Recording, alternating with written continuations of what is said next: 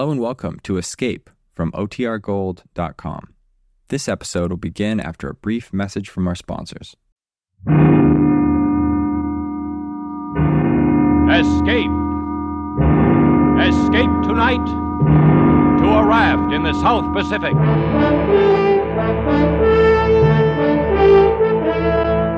The Columbia Broadcasting System and its affiliated stations presents Escape, produced and directed by William N. Robeson. This, the last of the summer series, is The Fourth Man by John Russell.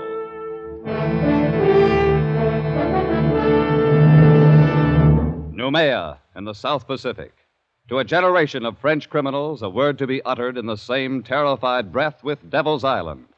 The penal colony at Noumea, where the cutthroats, garrotters, and sadists from the dregs of French society were sent to a living death. Tonight we invite you to escape from Noumea in John Russell's The Fourth Man.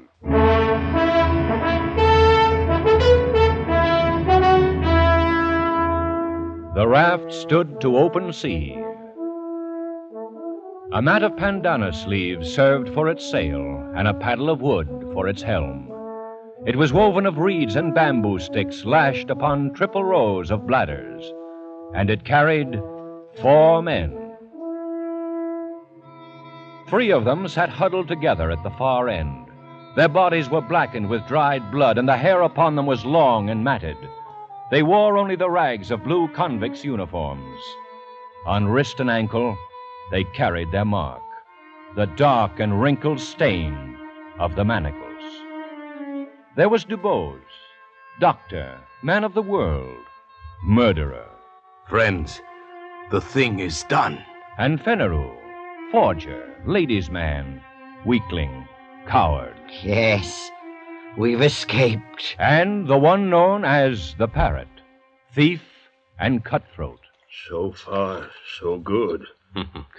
And by the way of celebration, gentlemen, may I offer you cigarettes? Cigarettes? Oh. Doctor, you're a marvel, a magician. Look at them. White and fresh as though they just came from the package. How did you do it? Oh, every 6 months there are about 75 escapes from Noumea, and not more than one succeeds. Ours would be that one, I knew.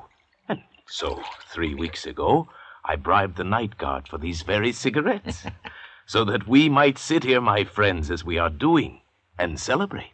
I want a light. A light for the pet.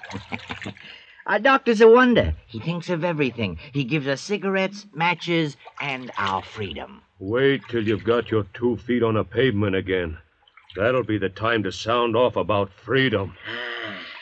To wear starched collars again. To stroll with a girl, clean and fresh from her bath. Down the Place de la Concorde, the Rue de Rivoli. Suppose we get a storm. It's not the season of storms. Just the same. Suppose we get a storm. Perroquet, my friend, you must not be so impatient. Remember, we were convicts back there, festering in oblivion. Now we are men raised from the dead. Suppose we get a storm. You've got a gift of speech, Doctor. But where's the ship that was going to meet us here? This is the day as agreed. It will meet us. The wind will blow us to China if we keep on. We can't lie any closer to shore. There's a government launch at Torreon. And I doubt if the native trackers have given us up. Careful, Parrot. The natives will eat you yet. I've heard about that. Is it true, Doctor, that they'll keep all the runaways they can capture to fatten on? Oh, they prefer the reward still. I doubt if they've entirely lost the habit of cannibalism. Piece by piece, Parrot. First they'll sample you. Then they'll make a stew out of your brains. Oh, they won't miss a thing. Shut up, Fenneru. The filthy brutes. Oh, I almost forgot. We have one of them with us.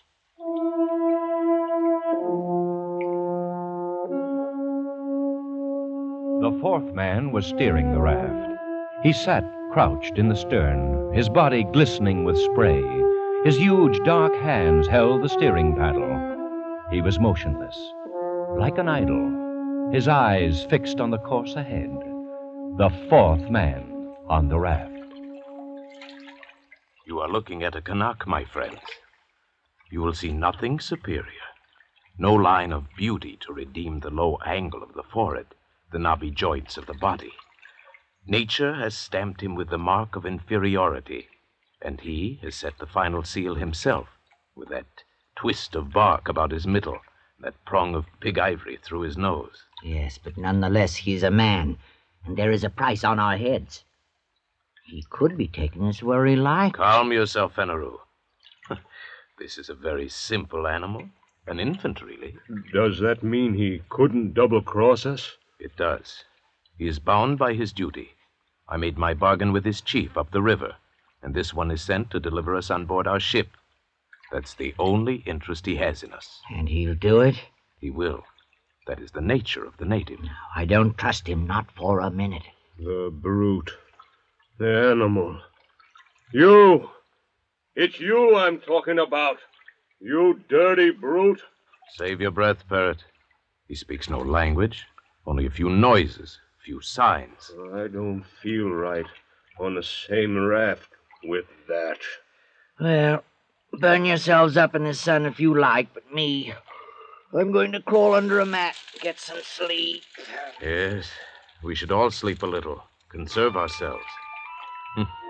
And when we awake, our ship will be here.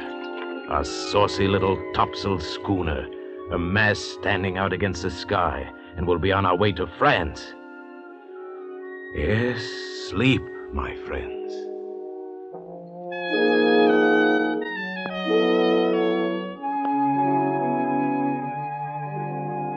The two younger convicts dozed under the heat of the day, but not the doctor. He stood once again to sweep the skyline under his shaded hand. His plan had been so careful, so precise. He had counted absolutely on meeting the ship, a small schooner, one of those flitting, half-piratical traders of the Copra Islands that can be hired, like cabs in a dark street, for any sinister enterprise. And there was no ship, and there was no crossroads where one might sit and wait.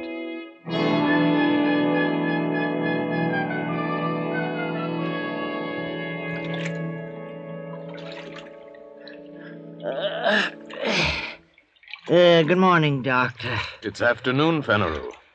Oh, yes, so it is. I slept like a corpse. Hey, where's the ship, Doctor? It was going to be here when we woke up. It will be. Oh, I'm thirsty. I'm dying with thirst. So we all, Fenneru. Where's the flask? I'm roasted in the sun. You'll just have to roast some more. This crew is put on rations. What are you talking about? Where's that water? I have it here. So you have. Do you think it's yours? No. It's ours, Parrot. I want a drink, Doctor. Think a little, Parrot. We have to guard our supplies like reasonable men. We don't know how long we may be floating here. Oh, so that's how you talk now. You don't know how long. But you were sure enough when we started. I am still sure. The ship will come. She cannot stay for us in one spot. She'll be cruising to and fro until she intercepts us. And we must wait. That's good. Wait. And in the meantime, what? Fry here in this heat, our tongues hanging out, while you deal us out water drop by drop? Perhaps. No. The man doesn't live who can feed me with a spoon. Unless you would die very speedily, we must guard our water. We can only do our best with what we have. All right, Doctor. Do your best. Give me a drink. You may have your share, of course. But be warned. When it's gone, don't come to us, to Fenneru and me. Yes, what's fair is fair. My drink. Very well. Oh, a thimbleful. One thimble. This way we should have enough for 3 days, maybe more, with equal shares among the three of us. That's right. There are only 3 of us. You were thinking of him, Fenneru, of our pilot? He looks somewhat like us, doesn't he? But his body has never known clothes. His feet, shoes. His heart is never known the swelling that comes with feelings of love or beauty. His mind has never known a single thought. Look at us three, gentlemen. You, Fenneru, a forger. You, Parrot, a thief. And I, Dr. Dubose, of Paris and Marseille, a murderer. And yet, we are civilized men, and this is a savage animal. And our provisions are for civilized men only.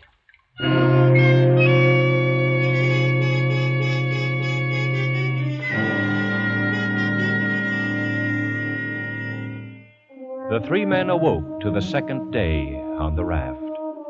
They looked and saw the far round horizon and the empty desert of the sea and their own long shadows that slipped slowly before them over its smooth, slow heaving. The land had sunk away from them in the night. The trap had been sprung. As the savage sun kindled upon them with the power of a burning glass, a calm fell, an absolute calm. The air hung, waited. The sea heaved and fell in polished undulations, and the sun shone, driving in under their eyelids like white-hot splinters. They crawled to the shelter of their mats, gasping, shriveling. And the water, the world of water, was slack and thick as oil. Oh, how lonely it is. Dr. Dubose, Yes, Parrot? look around you. What do you mean? Go on, look around. What do you see? I see water, Parrot, and the horizon. What? Nothing else. Oh, don't you see a ship? A saucy little schooner? Those were your words. Well, where is it? Why don't you see it? It will come. Will it comfort us to be dead when it comes? You say that you count on your friends, but suppose they leave you to rot here. Leave Parrot and me to rot here. That would be a joke, eh, Doctor? To wait for a ship that will never come? It will come. My friends will not fail me. Why? How do you know? How can you be so sure? There's a safety vault in Paris, full of papers to be opened at my death. Those papers contain confessions. No, gentlemen, my friends will not fail me. Parrot, a moment ago, you asked me what I saw. Well, There was something I neglected. what's that?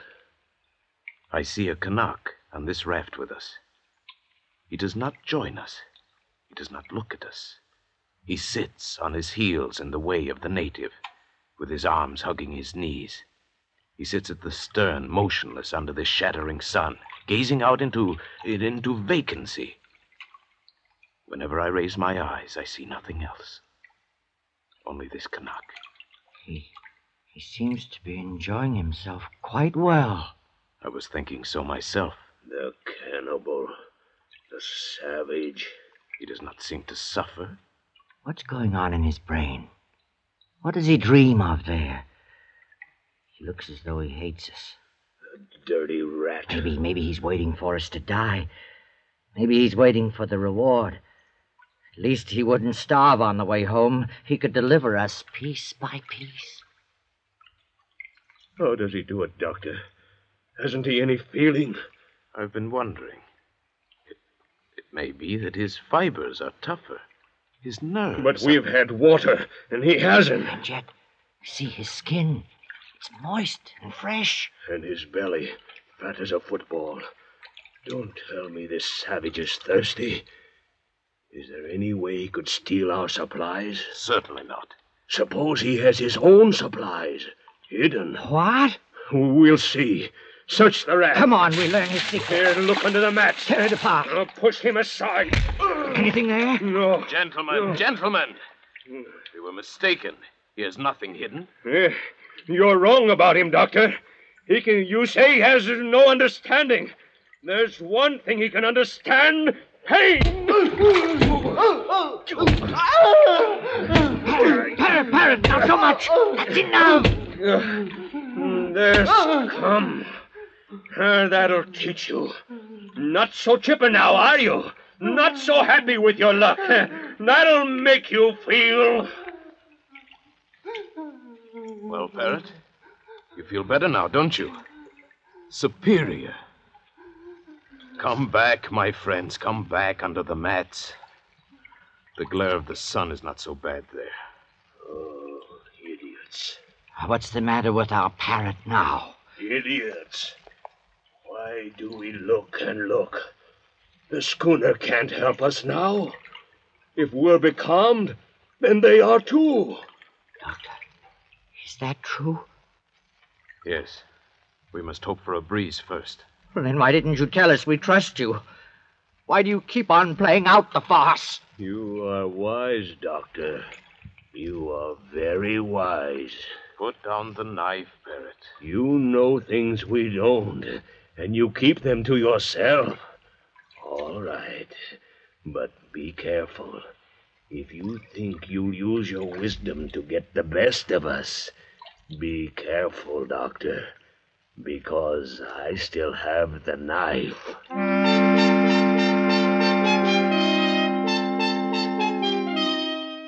And so the days dragged by, the second, the third, and now it was the fourth day, and still there was no breeze, and still there was no ship.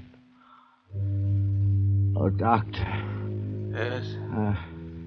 What do you stare at? At him. At him, the native. The Canuck. Why? Look at him. And look at us.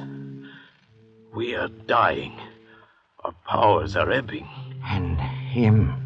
Naked, wild, brutish. He has yet to give the slightest sign of complaint or weakness. Doctor, is this a man or a fiend? A man. It is a man. A miracle. It is a man, and a very poor and wretched example of a man. Why, you'll find no lower type anywhere. Look at his cranial angle, the high ears, the heavy bones of his skull. Why, he's scarcely above an ape. And what? He has a secret. A secret? But we see him.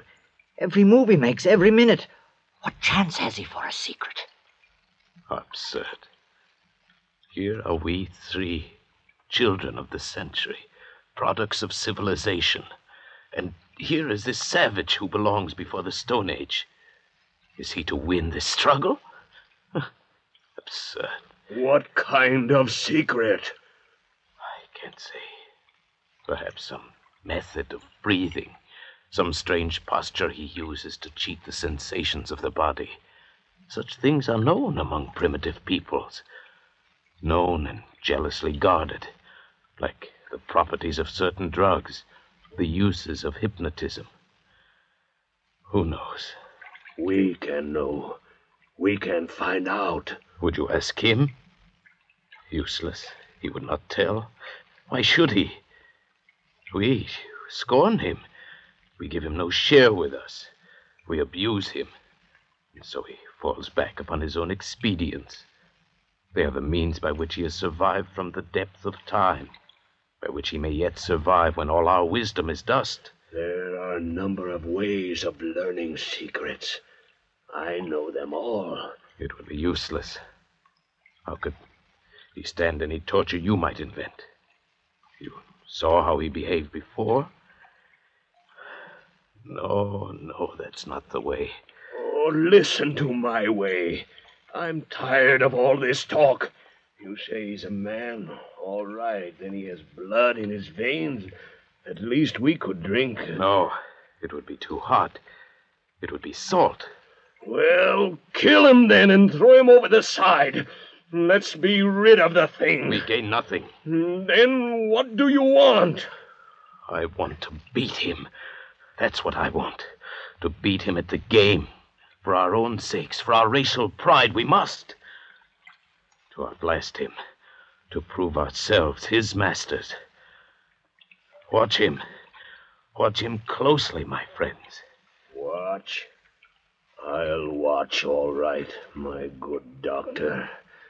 I'm not sleeping anymore, and leave you alone with that bottle. The bottle. The bottle. I've been meaning to discuss our rations with you. Have you? We're running very short. I'm afraid we must cut down again. And what are we cut to? Half a thimbleful. No. We must keep our wits. I say no. All right. Then we'll put it to a vote. You say no. I say yes. Fenneru.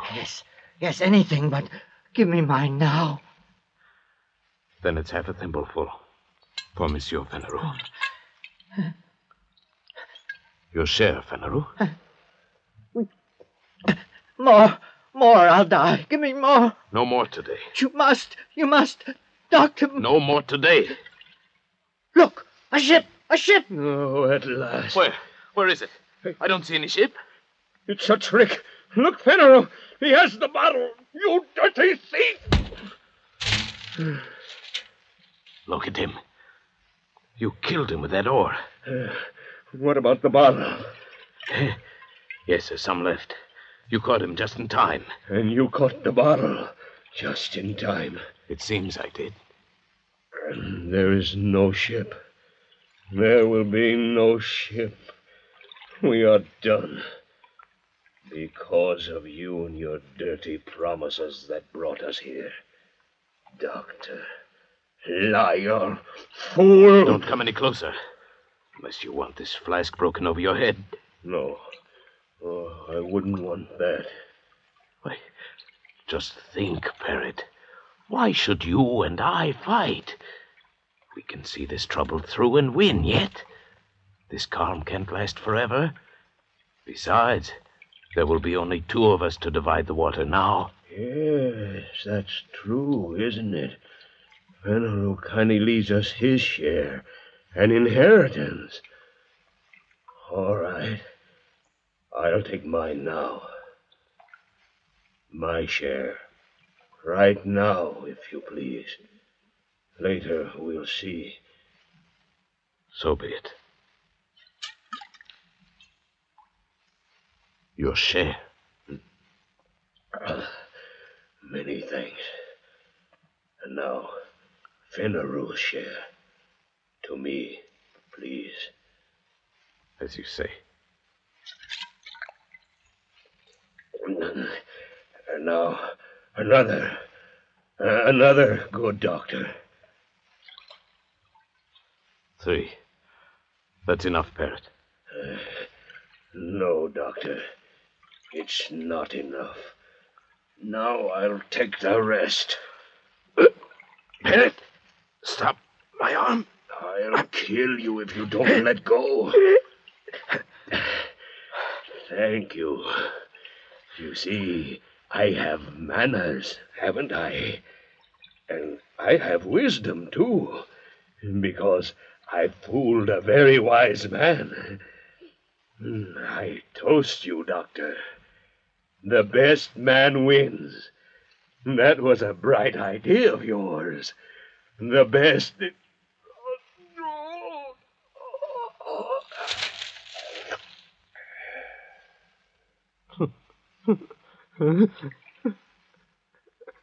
So the best man wins, eh, Parrot? You forgot I'm a doctor, didn't you? You forgot that a man cannot go without water for 4 days, then drink his fill and live through it, huh? Go on, Parrot. Gasp out your worthless life. While I laugh. Yes, the best man always wins, Parrot. The best man... So, best man wins, yes, Doctor. You forgot my knife, didn't you? Forgot me lying at your feet. Gave me up for dead, didn't you? But now it is I, Fenneru, who will outlast the two of you. Yes, my good doctor. The best man always wins. Fenneru, you fool. The water. It's running out. Hey.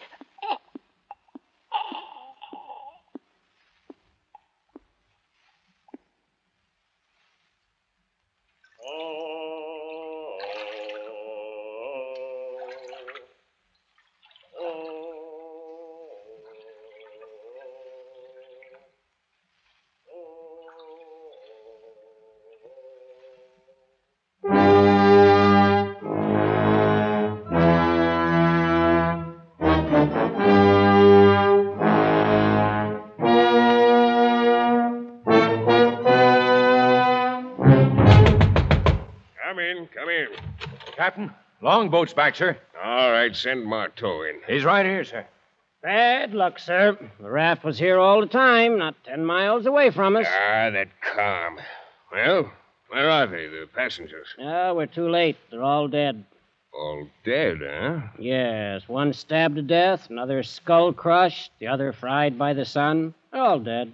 Well, then, all the better. Of course, there's nothing to feed. Yeah, but how are you going Hogsheads, my friend. The hogsheads in the afterhold.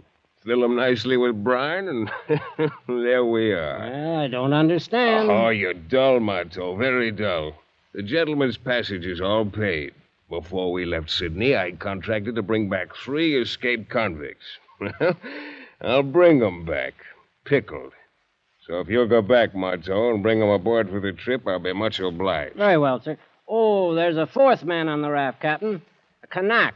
He's still alive. What'll we do with him? A Kanak? No word in my contract about any Kanak. Leave him there. He's only a savage. And so Dr. DuBose and Fenneru and the parrot went aboard for the long trip to their beloved Paris, their bodies pitching and rolling gently in the huge vats of brine. On the raft, the 4th man raised his head slightly as a wind freshened from the west. He watched until the schooner turned, shaping away for Australia, and disappeared over the rim of the horizon. Then he spread his sail of pandanus leaves and headed his raft eastward, back toward New Caledonia, back toward home. Feeling somewhat dry after his exertion, the native plucked a hollow reed at random from the rushes on his raft. Slowly, lazily, he stretched himself at full length in his accustomed place at the stern. He thrust the reed down deep into one of the bladders underneath the raft and slowly drank his fill of sweet water. He had a dozen such storage bladders remaining, built into the floats at intervals above the waterline, quite enough to last him safely home again.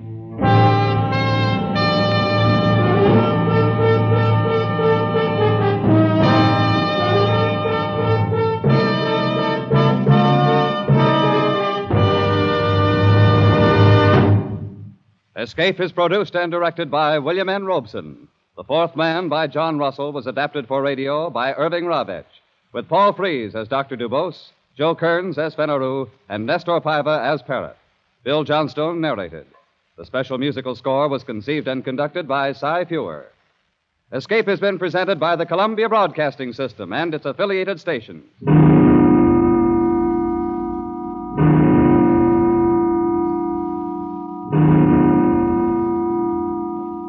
Be sure to be with us next Monday night when the Radio Theater returns to the air with Betty Davis and Glenn Ford starring in A Stolen Life. Remember, next Monday evening from 9 to 10 p.m. Eastern Daylight Time, the Lux Radio Theater starts its 14th year over CBS. The play, A Stolen Life. The stars, Betty Davis and Glenn Ford.